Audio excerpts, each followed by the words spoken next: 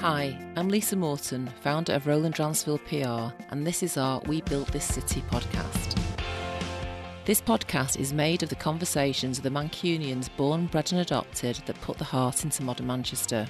We're a city that rebuilt itself literally after the IRA bomb exploded in Manchester city centre in 1996. While the city continues to grow brick by brick, we know that what makes it great are the people that come together day in, day out, like my guest, Stacey Copeland. Sometimes that's what equality is. It's not always about doing things the exact same way. It's about giving everyone an equal opportunity to have success. When she was a little girl, it was illegal for a woman to box and not easy for women to play competitive football. Since then, she's gone on to represent her countries in both sports, win a European silver medal as an amateur boxer, and make history as the first ever British female boxer to win the Commonwealth title. In 2017, she set up Pave the Way, a project which promotes gender equality. She delivers talks in schools, communities and business, and she also currently presents The Dead Good Show on BBC Radio Manchester. Stacey, thanks so much for joining us today on We Built This City. It's an absolute pleasure. Thank you for having me. So I've got a big opening question here. It was illegal for women to box and not easy for women to compete in football when you started training. So how does a sports-mad little girl from Hyde go on to compete for her country in both sports and win the Commonwealth title as a professional boxer? Yeah, you're quite right. There were a lot of barriers when I was a little girl. So in football, the ban on women's football in this country was actually lifted in 1971, but the Football Association, or the FA, didn't officially recognise girls and women's football until 1993.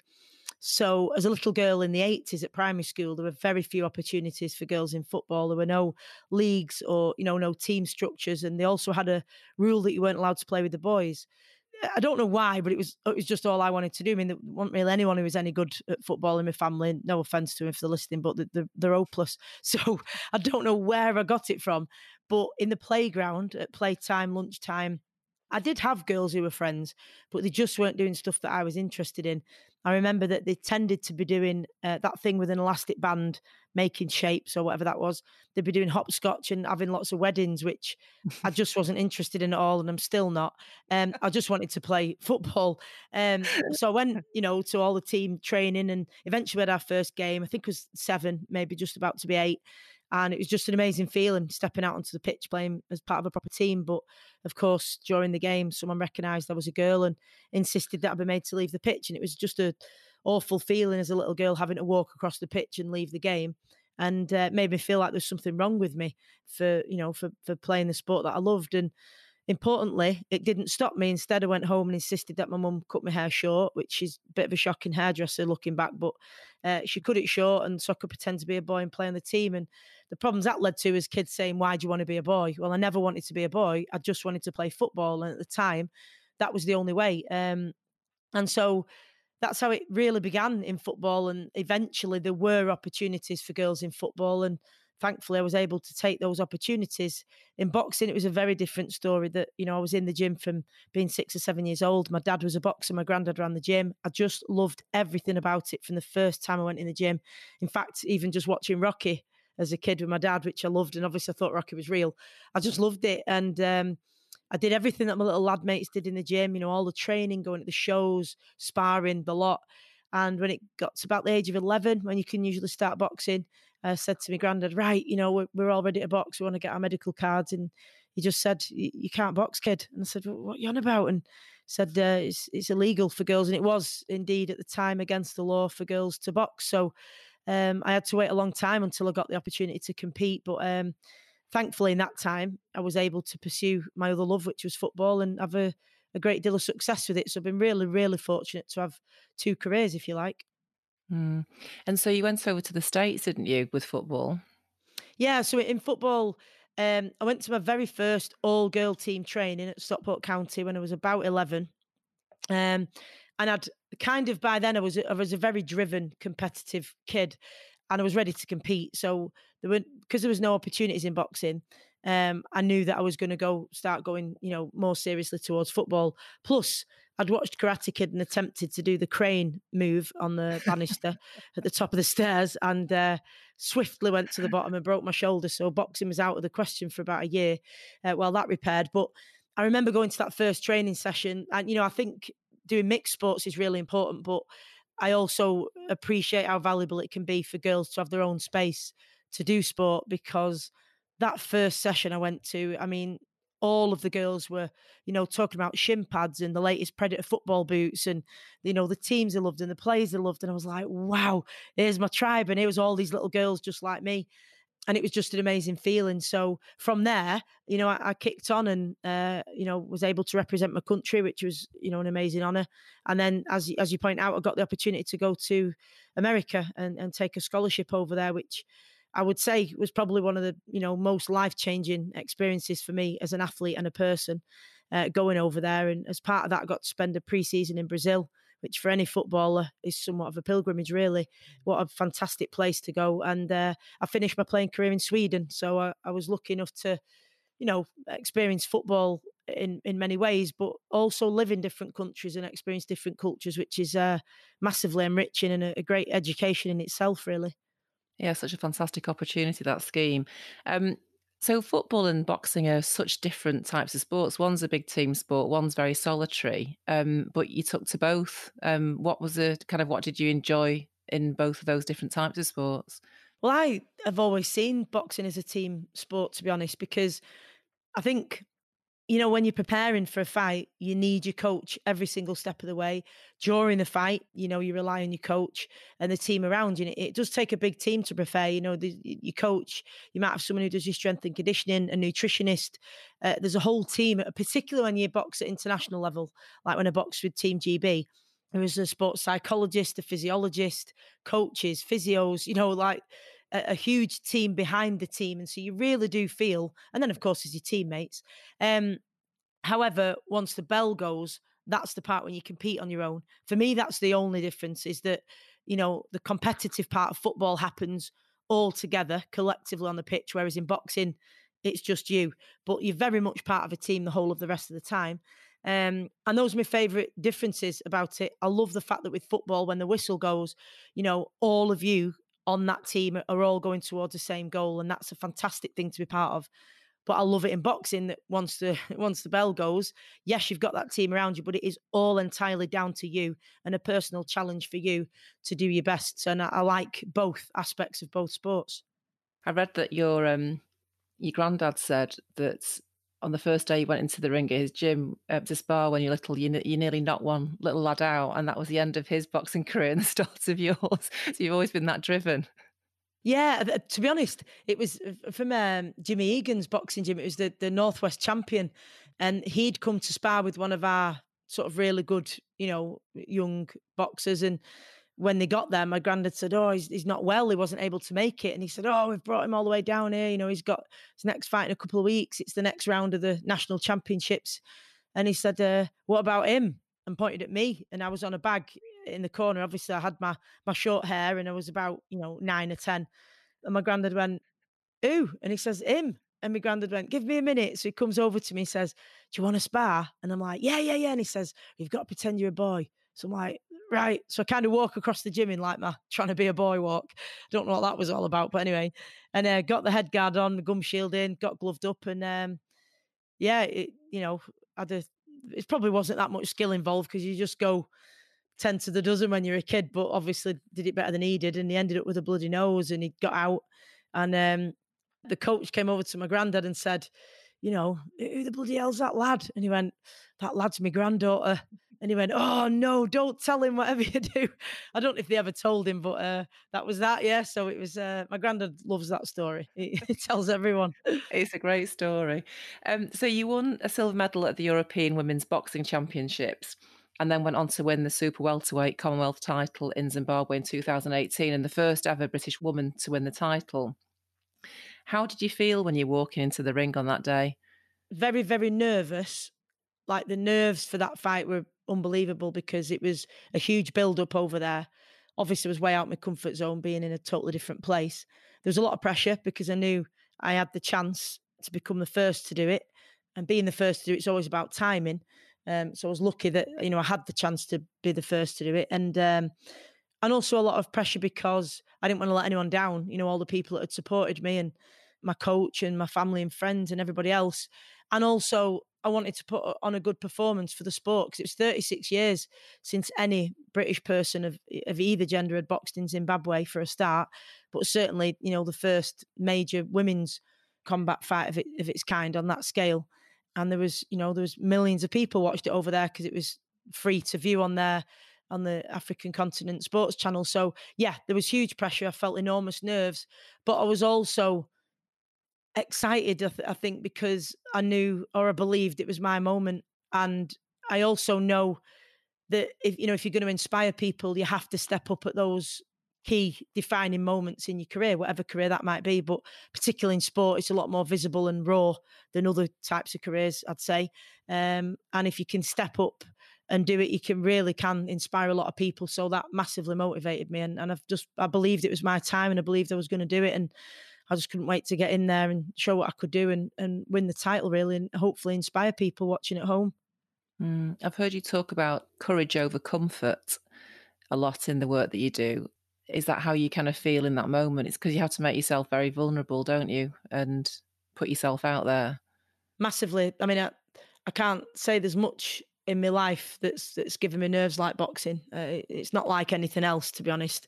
It just doesn't compare to anything whatsoever. And I think that choosing courage over comfort is from Brené Brown, and she says that you can have courage or comfort, but you can't have both. And I think she's absolutely right. And for me, there's been the element of the physical competition that it, without a doubt, takes you out of your comfort zone fighting, because you're getting in for a fight with another human being, and your brain's job is to protect you, whether that's protecting you from the humiliation of losing, the threat of defeat, or badly losing and you get knocked out and you feel foolish, or just the physical aspects of it. It's your brain's job to protect you. So it's not meant to say, yeah, get in there and have a fight and risk losing. It tries to put you off. So you have to overcome that mentally, the nerves that are there, and appreciate that they're there for a reason, but go and do your best despite them. And then the other aspects of courage has come outside of the ring, in fighting the stereotypes around femininity and gender, certainly when it comes to women in sports like mine, the barriers that are there, and speaking up on these things, and using my platform and my voice to try and break down those barriers. That also requires you to come out of your comfort zone. And sometimes that does take courage, not always. Sometimes it's just obvious and natural and a positive thing. Other times it absolutely isn't, and that you're inviting a lot of criticism and nasty comments. And but I think if sometimes the right thing to do is also the hard thing to do. And if you truly believe in it deep down, it's worth doing. Absolutely agree. I love Brené Brown. Read all her books, and but yeah, something that I love. Courage over comfort. When you won your title, you had to have your photograph taken, the winning photograph taken, with a photograph of the belt, didn't you? Because there wasn't one available for a woman.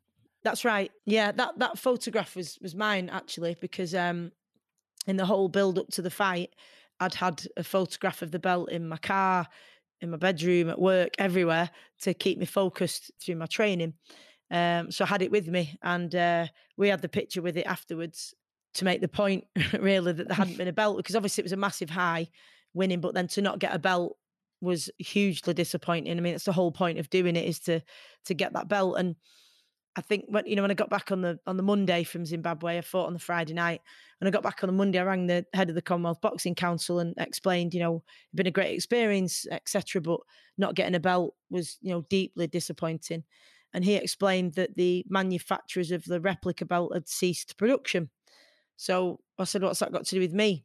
To which he said, well, we do replica belts for women and real belts for men. So quite matter of fact. So I said, oh, why is that? She said, there's more money in men's boxing. I said, I know, but surely if it meant, I wasn't going to have the alternative was not having a belt, surely I should have been given the option, even if it meant buying it with my own money, because I'm never going to get that moment back again. And I'd thought that the worst moment would have been that straight after the fight, not having that moment, me and my coach with that belt to celebrate. We're never, ever going to have pictures with that belt straight after in the ring like everybody else has. I thought that would be the worst bit, but in fact, it wasn't. It was that everybody was so excited to see this belt back home, and all on social media and in my messages, they've been saying, it's coming home, we can't wait to see the belt. I just didn't have the heart to tell them there wasn't one. And when we got back to Manchester Airport, so many of mine and my coach's friends and family were there to surprise us, and not having that belt to share with them in that moment was really It was just, that sinking feeling. Yeah. It hurt, but it Yeah. also made me very angry that, why should you be treated like a second class citizen like that? So, I said to him, that's gone. Nothing I can do to change it. But how quickly can I have a real belt? To which he said, well, you can have one within a couple of weeks, but they're quite expensive. So unless you've got a sugar daddy, you probably won't be able to have one. It's hard to put into words that burning sense of injustice that you feel. I mean, I worked full time in a school at that point. I've worked throughout my sports career. I've had to, and I'm proud to have done so. So it felt that much more patronising to say that. But again, we have to pick these battles and the way we go about them. So I didn't say what I wanted to say, got to No. say that much, but we kept the dialogue open, and I didn't want this to happen to a future female champion, so they agreed to make a Commonwealth title belt for women, and we got the first one in December 2018, and now it's there, and that's part of what Paving the Way is, really, to make things better for the next generation. This is the We Built This City podcast, celebrating the Mancunians that built and continue to build this amazing city. So why did you set up Pave the Way? Well, Pave the Way actually started 3 years ago, where it coincided with my pro debut, and it just was a project for Women's Sport Week, which is something they used to do, where all the media outlets and stuff used to cover women's sport for 1 week and then forget it for the 51 weeks of the year and feel good about themselves. Now, obviously, it's a lot more spread out, so we don't have Women's Sport Week anymore. But I'd done lots of other people's projects, Women's Sport Week, and just wanted to do my own. And when I started as a pro boxer, usually we have a nickname, like, the Hitman or the Assassin or whatever. And my nickname is SpongeBob SquarePants, which all my friends call me, because as soon as I get an injury and put weight on, I just turn into a square-shaped human being. So it's not that great of a name for a boxer. So I decided to go instead with something that I stood for, and Pave the Way just felt completely right, because that's what I was trying to do, pave the way for girls and women in my sport. So that's how it started. And I did it for a week, where I visited lots of schools and community groups. We had a photography exhibition of women who work in sport, which is now on permanent display at the Velodrome. But it just grew from there, and it seemed to really resonate with people. And I thought, we need to keep this going. And in that 3-year period, it's changed in 3 ways. One is that now it's about more than sport, because all the places that I go and do public speaking, it's become quite apparent that women in law, in tech, in construction, and so on have had a very similar experience to me as a woman in sport. And I think what's more powerful than sport and business when they come together to make a difference, what happens in sport can really impact every aspect of society, in the workplace, in the home. So I think, I can't ignore that this is happening across the board. So sport's at the heart of it, but it's about all industries. And also it's about both genders, because a lot of parents have contacted me and said, we've got a little boy who does ballet or whatever, and they've given up because of the stigma that they face. And that's not good enough either. If we make things better for one gender, it's better for the other, in my opinion. So I think it might be good to do something where we can look at both aspects of masculinity and femininity, and look at the harm it's doing us to be so rigid with these stereotypes. And the third way that it's changed, it's now become a charity. So about 10 weeks ago, we got charity status. So we've not been able to move that much on it because obviously of the current crisis, but we will do eventually. And what will that status enable you to do? Will it give you kind of wider reach? Yeah, I think so. And, we took a lot of time deciding what route to go down. And I think the charity route just felt right for all of us, for the trustees involved. And because, we really want to make a positive difference. And the whole premise of Pave the Way is that gender should never be a barrier to human potential. That's what it's based on. Hopefully it won't need to exist eventually. But, we really want to find ways that we can tackle and help people tackle, these stereotypes. And like I say, break down the barriers that are there, because there's certainly a lot of barriers. And I don't think there's as many barriers for men in sport. Obviously, it's actually difficult to think of sports where men are unwelcome or, not supposed to be doing it, let's say. But in industry there is, with, male nursing as a stigma, and in primary schools, male teachers, that's something we need to encourage more. Male carers, social workers, it goes against what those masculine traits are supposed to be. And it's ridiculous, because men are great at caring and nurturing, just like some women are. So, those are things that we want to look at as well. It is interesting, because my daughter, she's 19 now, but even when she was at school, there was much less inclusion for girls then in terms of competitive sports. And, it almost took me back when we were at school. I grew up in Salford, and we were told to go and play with the hula hoops when the lads were playing football. And I was sports mad, so that was frustrating. It is such a shame, and as you say, it's a massive prevention of human potential. It is, and I'm one of the fortunate ones, I think, because I had a family who were very supportive, and in my granddad and my dad, I had a lot of male role models and female too, who really have supported me all the way through. And I also was just that kind of character, but not everybody is, and I think it's really sad when you think, had I given up? So if it was, I don't know, when that incident happened on the football pitch as a little girl, that may have made me think, do you know what? No, I don't want to. I don't Mm. want to be dealing with this. I could have given up. It could have been that bad of an Yeah. experience. I gave up. Thankfully, my love for sport, was just so great that it didn't stop me in my path. And once I got to secondary, there was loads of name calling, she male, shim, boy, and all that. People thought if I was doing boy sports, I must therefore want to be a boy, and I didn't. I still get it now. Why do you want to box? Why do you want to be a man? Well, I don't want to box so that I can be a man. I've got far greater goals than that. I wanted to be a world champion. So, I think I'm still facing that now. But imagine if you took away what football and boxing and sport in general has done for me and my life. It's incredible. Mhm. And how I've been able to use it also to do good for others. And if you take that away from me and the ripple effect, it has of me being involved in sport, it's enormous. And that's what saddens me greatly, because when you look at some of these, young people who stop dancing, or it's really sad. And there's a lady I was speaking to last year whose son Joe is he just loved ballet. He had a real passion for it, and he only did it at home. Wouldn't go to any dance classes because he knew he would face a lot of stigma. And she eventually convinced him to go. And after his first session, the dance teacher said, like, my God, he's a freak talent. He's exceptional. Mm. He's from Manchester, but he's now at the Royal School of Ballet in London, which, by the way, only have 12 children in every year group. And that's from across the world. So you're talking the top talent across the world.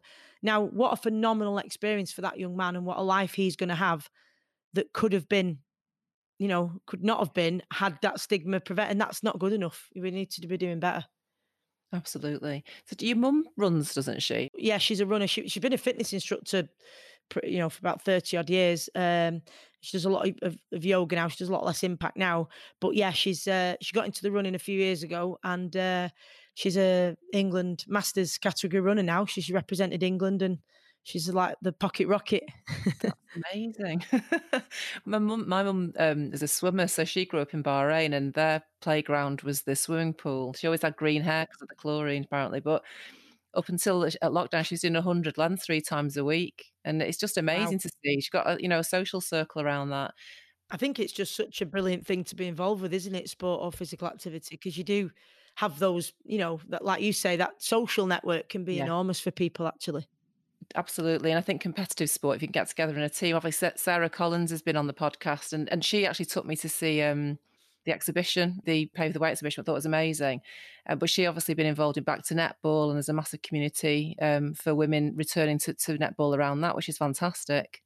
I think it's unbelievable, the campaign that obviously the Commonwealth Games, that just phenomenal, nail biting ending to that Yeah. that gold medal was incredible, but on the Gold Coast. But I think it's not just that, the whole momentum that they've had, because really all the girls I grew up with, and probably you're the same, who were just fantastic at netball, just disappeared after, once you left school. That literally was it, and they never ever played again.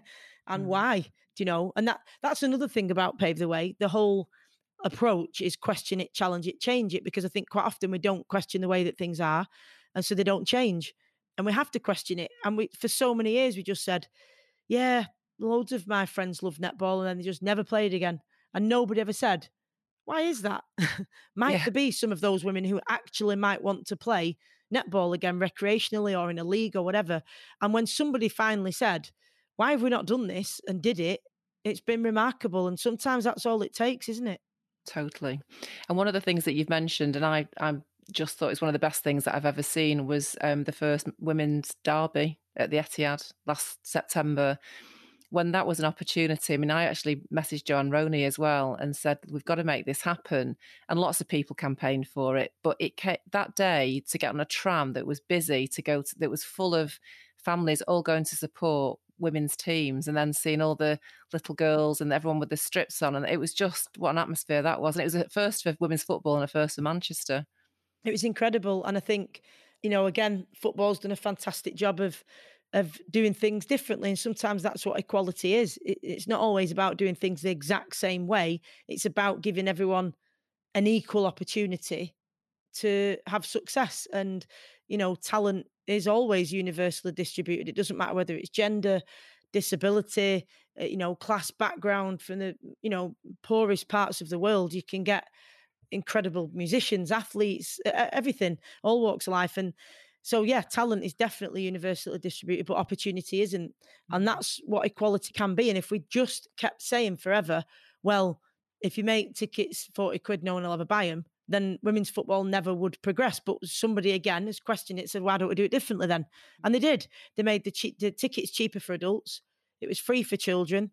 And then what have you got next? This incredible, as you've described, family-oriented atmosphere. And personally, I absolutely loved it because I felt that for my niece, I felt really safe. Tim and I, my boyfriend, we felt really safe taking a 9-year-old to a football match, which, to be honest, if it was a Man City, Man United men's derby, I can't say the same. You don't even feel safe yourself sometimes on match day because you've got this, sometimes it's very aggressive. The racist things that are shouted, the insults that are shouted are not the great, modelling of behaviour that we might want for our children. Plus, they don't always feel safe. At that match, they did. And what was lovely is they were also able to ask questions. I heard lots of the little children around me asking questions about the game. Like, what's that? And I could hear parents explaining, that's a corner. And they're going to go there now and take the corner. And like Ruby said when the game started, why haven't they had a song? And I said, what are you talking about? And he said, well, usually before ladies football, they all stand in a line and hold hands and sing. And I was thinking, what's she on about? And he said, like on the television. And then I realised he's only ever seen international football on the television, which of course they do hold hands and sing, and it's the anthem, which you've never ever seen domestic women's game when, of course, they don't do that. So it was just great. But yeah, like you say, seeing all these little girls in the kits, and they're a lot more accessible, the players, so the girls can stay afterwards and get stuff signed. And yeah, it was just a great atmosphere. It really was quite special, especially for someone who was there at the start of the sport, or more towards the beginning where it wasn't like that and we were just laughed at. And I think we can see with football, not all of women's sport is the same. It's different depending what sport you're in, but certainly with women's sport, we can see the process, if you like, of social change, which is ridicule, discussion, and acceptance. Years ago, it was all ridicule. We were just ridiculed far and wide for playing women's football. Gradually, we've got most people to the discussion stage now where they're at least willing to say, have you seen them though? That game was good and the World Cup was good and that player's good and that team's good. And eventually, that's going to lead to acceptance where we say, yeah, women's football's good. They're good players. And that's what'll happen with every women's sport eventually. Definitely. And there's such, as you say, those players are accessible, aren't they? I mean, you've got people like Katie Zellum, who's just such a great inspirational role model for young people and is very engaging, very open on social media. And the fact that Ruby even can ask those questions is progress, isn't it? I mean, 20 years ago, well, my son says that I don't watch football, I look at it. So he doesn't think that I'm not allowed to talk about football. I think I've taken my mum to a couple of games, men's games that is, because all the women's games that she saw, I was obviously playing in. And I remember we've been to, I think, one at Stockport County when we used to get tickets as part of the youth team. She came to one of those, and then the only other one was Soccer Aid that we've been to together, which is obviously that thing that Robbie Williams organises. And I remember we were sat there and she really was quite disengaged throughout the whole game. She wasn't really interested in any of the legends, whereas I was like, oh, they played for Chelsea years ago. They played for that. I knew obviously all the players. And the only bit that got her excited was when they were about to make a substitution and it came up on the big screen and it was Will Ferrell. And he was about to come on, and my mum at the top of her lungs stood up right in the middle of the stands and went, Elf! And I was like, Mum, sit down, sit down. She's like, but it's Elf, I love Elf. We know you love Elf, Bud, but you're at a footy game. Sit down. It was really funny. If you're loving We Built This City, please could you take the time to leave a 5-star review on your podcast platform? Thank you. You inspire lots of people around Greater Manchester, and you've given over, I think, more than 100 talks in schools in the city region, and recently got a standing ovation at TEDx Manchester. I was gutted I wasn't at that because you were speaking, also Jed King from School Fades, and I was away. I was out of the country, but I've seen it after the event. What inspires you about working with those young people? I think they inspire me, really, because I think obviously you see, all of us see a bit of ourselves in young people. We know what we were like at that time. And I think when you look back, there's an element of the horror of those teenage years and growing up that you might recall and go, oh my God, that was such a difficult time. And you empathise with what they're going through. And they've got the added total chaos of social media and mobile phones to deal with. But then you also can look back and see that energy, that excitement, that not knowing what's going to come and having all of the world at your feet and all the things you might want to do. So it's a mix depending how you reflect on your childhood and your formative years. You can see a bit of yourself in them, but also, the really little ones just have the best questions. When I go to primary schools, some of the things that I've been asked is brilliant. I've been at, we did a careers week talk once, and I was talking about, the different careers you might want to do. And I asked, what do you all want to do? And one little girl put a hand up and said, oh, I want to be a teacher. So I said, oh, that's brilliant. I said, what do you want to teach? And she just looked at me as if it was an absolute idiot and said, children. I was like, oh, she's not wrong, you know what I mean? But it was obviously I was meaning subjects, and she was just like, looked at a friend next to her and just say, who is this total bozo? There's other ones where one came up after and said, oh, my daddy does boxing. I said, oh, wow, what's his name? And she went, Daddy. And you forget, don't you, these little innocent things of when you're a kid that your mum and dad don't have a name other than mum and dad at a certain time. And it's so lovely to be reminded of those things. And I think one of the funniest questions ever was when I got onto injuries. And if you get onto injuries with kids, they want to know, has a bone ever come through your leg? And what's the worst broken thing? They love all those details. And so they'd asked about a gazillion questions about injuries. And this little tiny girl at the front puts her hands up, and I said, yeah. And I thought she was going to ask about injuries. And she went, when did your ears pierced? I said, my ears, and we had this whole conversation about 10 minutes. It turns out she really wanted her ears pierced and was just asking everybody, when did they have theirs done? It was just, but how lovely is that, that she could, never mind all this getting medals and whatever. When did you have your ears pierced, So how can you not be inspired by that? It's just wonderful. And then, of course, you've got, the ones who contact me and just say, I've been wanting to do this for ages, or, I've felt like I've wanted to go in the gym, or and I've gone, and you've inspired me to go. I mean, that's just so uplifting. It just fills my heart. It really does. And it makes every struggle worth it to me when you get that kind of, if you can use something you're passionate about to inspire others. It's just, honestly, it's just such an amazing thing, as I'm sure you find out through doing this. It's just a fabulous thing to be able to do. It is. I've also heard you talk about having to have a side hustle, and that's something that you tell the kids about. Actually, Gary Neville said the same thing on the podcast. So it doesn't matter if you're a sports person or whoever you are, always have something else up your sleeve. I think it's really important, and I think it's something that's starting to evolve in sports now, because, we tend to not look at athletes as people. Sometimes we can look at them as just a performance machine, and there's a real danger in that, I think, because for the athlete, and I've done it myself, lots of athletes have, you can end up where your entire identity is a sports person. And then as a byproduct of that, if you lose a big game or a big match or a big whatever, then you're a loser. If you fail in that goal, then you're a failure. And your whole self-worth and meaning and purpose can be wrapped up in winning and losing. And of course, there's many factors that go towards winning and losing. And it's, much more healthy if that can be something that, yes, you're very dedicated and committed to, and it's a massive driving force and focus, but it doesn't define who you are. And so I think by having a side hustle, whether that's a cause or something that you really believe in. You might be an ambassador for a cause or a charity or whatever, or whether it's, it might be a job. In some cases, some of us have to have a job, but it doesn't have to be a job that's only for money. It can be something that has meaning and purpose in your life in addition to sport. I just think it's really important for athletes to have that, because I don't just see it as a fallback on thing. Do you know what I mean? It shouldn't be just for that, in my opinion. It's important to have that and have a backup plan, definitely. But I think if you can do something that has meaning and purpose, then that's even better, because whether you continue with sport or not, or however long you're in sport, it's something else in your life that defines you as a human being and gives you purpose beyond just, have you scored a goal? Have you, sprinted faster than anyone else? Those are really important, but there's other meaning in life as well. Absolutely. And obviously, you've said that a good coach can change your game and a great coach can change your life. You're coaching that's part of your purpose now, isn't it? Moving forward, is you're coaching young people to believe in themselves.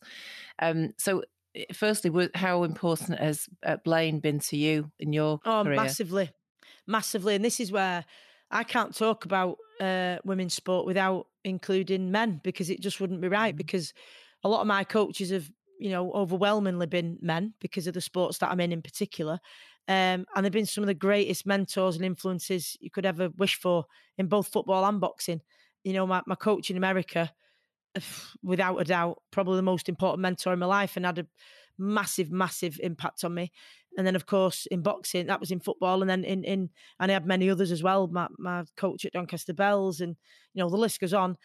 In boxing, the coaches at GB were fantastic, but Blaine has been my only coach as a professional and has just been incredible. And I think his mindset, the way that he respects his fighters, the way that he puts fighters first, and that whole experience in Zimbabwe was, so incredible, largely because of him, because he made it that way. He was just unbelievable to work with as a coach. And I think in the fight itself, without a doubt, he got me through that fight. I don't think I could have won it without him. Definitely not. And that's where I say that the team element is massively important, because we had a lot to deal with that week. Before Zimbabwe, we'd had the fight at Middleton Arena, which 10 minutes before we were due to go out, there was a stabbing in the lobby and the entire thing was cancelled, which, apart from the fact that it's a horrendous thing to happen, also meant that, we lost all the money on the fight. It was really stressful, thinking, where are your friends and family? Is everyone all right? The whole thing was awful. And then we suddenly got the call on Monday. That was on the Friday. And on the Monday, we got this call. You've got this opportunity to go to Zimbabwe. And we had like 8 weeks to prepare. And his commitment to preparing me for that was second to none. And then when we got there, they lost my luggage. I didn't have electricity in the room at first. There was loads of things. And he just, all the time, was just like, stay focused. We're here to win. It was just brilliant to have around, to be honest. And I think, there's a tactical aspect of coaching. And that's the bit about, a coach can impact a game without a doubt. And you want them to be able to do that. But actually the real skill and value, let's say, in coaching is like coaching in any other area of life, whether that's, people who are mentors in the workplace or outside of that, their relationship with you and their ability to help you reach your full potential and support you. That's the real value of a coach. And Blaine undoubtedly has done that for me. You talk about great people around you as being petrol pumps. I absolutely love that expression. So obviously he's one. Who are the other petrol pumps in your life? Obviously, my boyfriend Tim. He's been brilliant, and there's many ups and downs in sport. It is a massive roller coaster. There's no highs quite like you get in sport because it's so raw. It's raw emotion.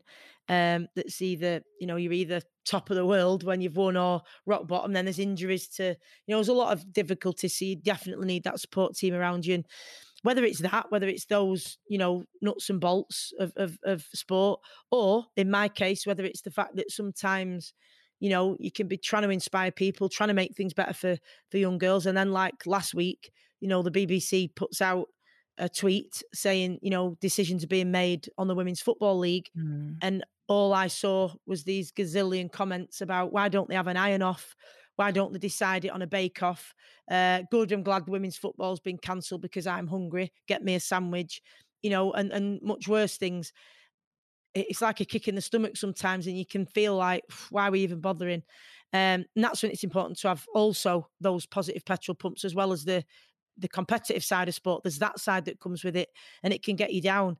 And that's, when you feel that positive petrol tank getting lower and lower and lower, you need to have those people you can go to refuel that tank and get back on the road and fighting the fight again. So, definitely Tim would be one of them. And my family are hugely supportive and seem to always have the right words, to say, and hugs at the right time and all of that. And I've got a best friend, Nigel, who's been with me from the beginning of this boxing journey, who's, a trustee now on Pave the Way.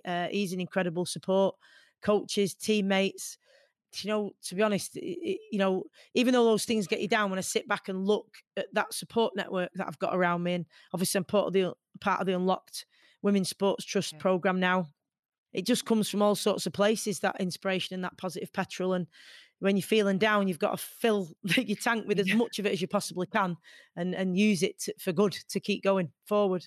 Well, I think you have those people around you because you put that back into them, haven't you? So it works both ways. We built this city exploring the purposeful relationships that grow a community. Is there a mantra or a motto that you have that keeps you focused and centred, either way, when you're preparing for a fight or you're about to do a big kind of public speaking opportunity?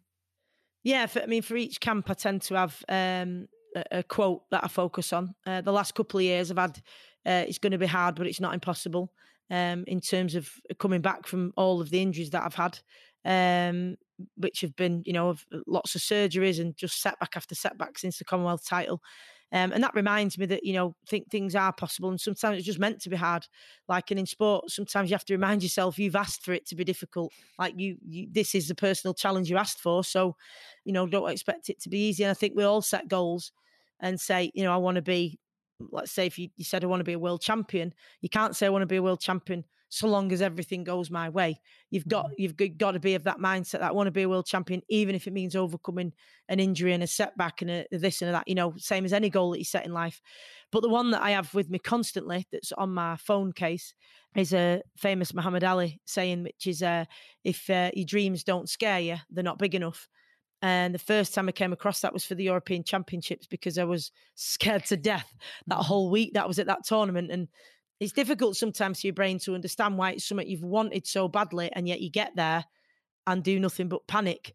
And it was a good reminder for me that actually this is your biggest dream right now, is to get to the European Championships. You're here, so you're meant to be scared. That's meant to happen. That means that you're living out those dreams that you've got. And it was really, really helpful that when that panic started to set in, I could say to myself, yeah, this is exactly how you're meant to feel, because you're doing something big. And I apply that to, like, as you've said, talks and other things. And of course, the one about choosing courage over comfort. And there's a few of those. And also I think, to whom much is given, much is expected. I've been given a lot. I've been given a big heart, a lot of energy, decent ability in terms of sport. And I think I should use that and everything else that I've been given as much as possible to do what I can for others and to make things better. So there's a few really that are useful to me at different times, but I think they can be really helpful, but only if you really, really believe in them, obviously, and they resonate with you. Absolutely. Well, we have the Roland Dransfield Way, and that was 15 values that we put together as a team that are really important to us and by which we kind of hold ourselves accountable. Were there any on there that kind of particularly stood out for you? Yeah, plant a tree was the one that stood out to me. And I think one of the reasons for that is that, and one of the reasons why so many female athletes are very approachable, is because we're all so aware that these opportunities were denied to us, either in our own lifetimes, or we're only able to do the things we do now because of those who came before us. And I think if you're not aware of it as a youngster, you eventually do become aware of it as a female athlete. And that's why we want to have that influence and inspire youngsters, because we're so aware of it. For example, the likes of me, who boxing and football wasn't possible as a little girl. So I want to encourage as many little girls as I can to get involved, because it just wasn't there for me growing up. And I know many women of my era are the same. But I think in terms of concrete things of literally standing on the shoulders of those who came before us, one example would be Title IX. And now this happened in 1972, where both men and women campaigned for institutions in America to divide funding equally for sport in colleges, because prior to that, it all went to men's sports and women didn't get to really compete at all. And men and women fought for that Title IX. And after that, that meant that colleges had to provide equal opportunities for women's sport. I obviously was a recipient of that some 40 years later when I went over to America on a scholarship. That would not have been possible had those people not fought for Title IX. I don't know any of those people personally who fought for that, and they don't know me, but I'm grateful to them, and I made the very most of that opportunity because I was grateful to them giving it me, and I hope they know that all of us are grateful who've been, able to be beneficiaries of the work that they did. And some of them won't have even benefited from it themselves, certainly not, but they did it because they knew it was right and they wanted people to have better opportunities. And that's not lost on us, that we only got those opportunities because people fought for it. And we look at now what difference that has made, that over the last 3 Olympics, the female USA athletes have won more medals than the males. That would not have happened without the opportunities in college sport. So it makes a massive difference. And that's why I've benefited from, that as one example, but also people like Jane Couch, who fought for the right for women to box in this country. And that was because of Sarah Leslie and Dinah Rose, the two QCs and the solicitor who fought the case for Jane Couch to fight. I wouldn't be doing what I'm doing. And that happened in my lifetime. I was 17 when that court case happened, and now I've been able to represent my country and, standing on that podium at the European Championships, watching my country's flag be raised with a medal around my neck was phenomenal, as it was to make my pro debut in my home city, Manchester. Wouldn't have been possible without the people who've gone before. So planting a tree by which others can benefit is huge. And that's what I'm trying to do now. And I might not know the people who benefit and they might not know me, but that doesn't matter. People have done it for me and I want to do it for them. And it's really important. Stacey, you're Mancunian through and through. So what do you love most about our city? Definitely the people. When I was away in America, I realised that I really missed the northern humour, the northern way, that warmth, and it is different to anywhere else. And I do remember really clearly when I was coming home from my first stint. So I've been there about 5 months, and I was coming home for Christmas. And the first airport, they were all American because it was like a small airport in South Carolina. But then you go to a major airport to get your flight directly to Manchester. And I was wherever it was, Atlanta or Chicago or one of them. And when I got to the gate for the flight to Manchester, I remember sitting down and I heard someone say, "Get off." And someone else went, "Give it here." And I heard this back and forth of, "Nah, get off, mate. You get off. Give him a biscuit." It's not even a biscuit. And I was like, "Oh, there's my people." And honestly, it was unbelievable, the feeling of hearing that Manc accent again, that I felt in my heart and in my bones and in every part of me. It was amazing. And I was like, I just wanted to sit next and go, keep talking. And, it made me realize just how much I'd missed that warm accent, that just the funny, they're just funny. Like even when they say normal stuff, they're very, very funny. And I really missed it. So without a doubt, it's the people. They're just dead funny and not like anywhere else, really. No, absolutely not. They broke the mold when they made Mancunians. Manchester's made a real name for itself in the boxing world. Why do you think that is? I think, like any major city, it's boxing historically is a very working class sport, and it's got its roots in, gyms that are spitting sawdust and just like my granddad's gym was, and kids from who perhaps don't fit in other environments or ain't got the money or whatever, end up wandering into a boxing gym. And the characters that are involved in boxing are fantastic. It's such a colourful sport when you look at the characters, and God knows what they'd be doing if they weren't boxing, all sorts of things.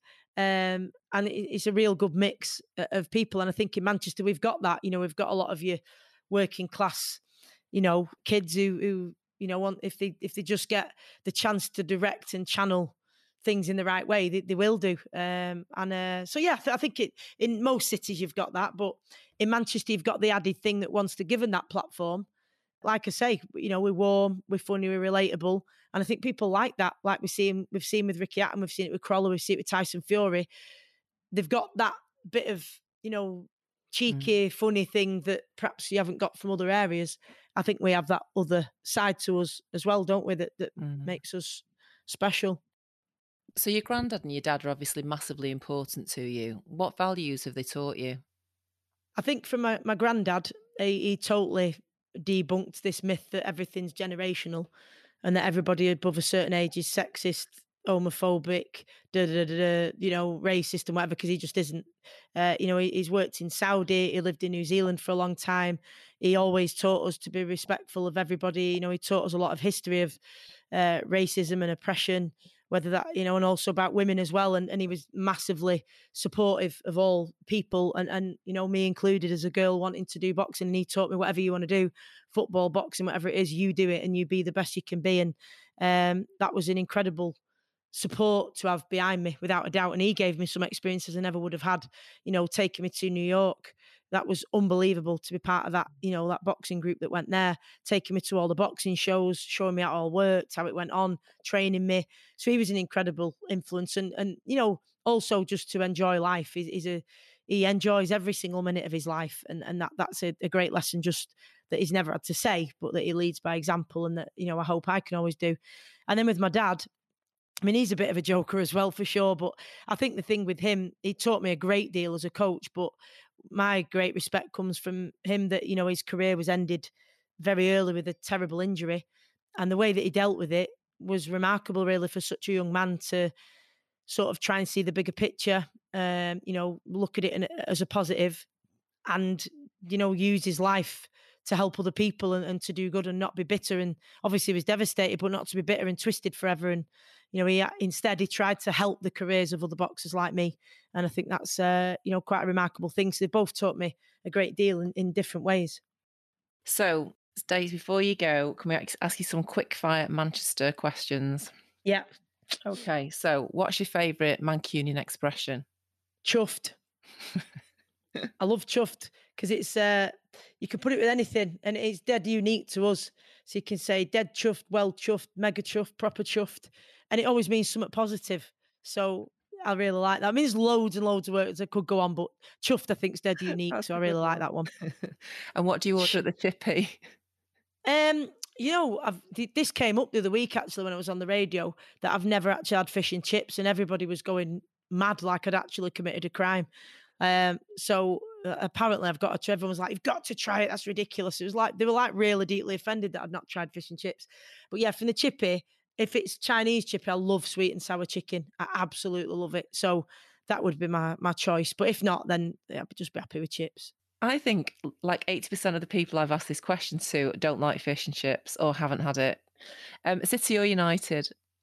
City women's team. As a kid, I grew up as a Man United men's team fan because all of my family were United fans, and my dad took me to my first ever men's football game, which was United, and it was incredible at Old Trafford. But as I've got older, I'm completely disinterested in the men's Premier League. And my niece Ruby is a mad Man City women's fan, so I 100% support them with her now. Brilliant. Most inspirational Mancunian?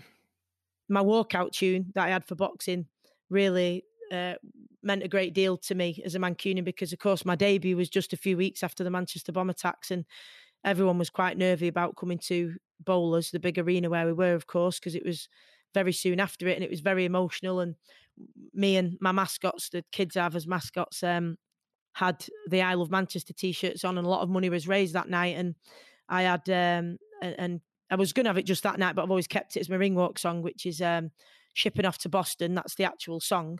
But we had Tony Walsh over it with his This Is the Place poem, and it was the most phenomenal atmosphere coming out to that, and his words where where it talks to, it's in our heart, it's in our bones, this place is our home, let's give something back. And then it repeated, this is the place, this is a place. And it was phenomenal. And I've always kept that, even had it in Zimbabwe. So it probably wasn't the same for them, but for me, it meant everything. So yeah, very, very proud Mancunian without a doubt. Thanks so much for joining us today. It's been absolutely brilliant speaking to you, and always inspired. When I watched the TED Talk the other day, it made me cry. So thanks so much for everything you're doing. I think in terms of planting trees, there's lots of green shoots that we can see already. So good luck with that, and thank you.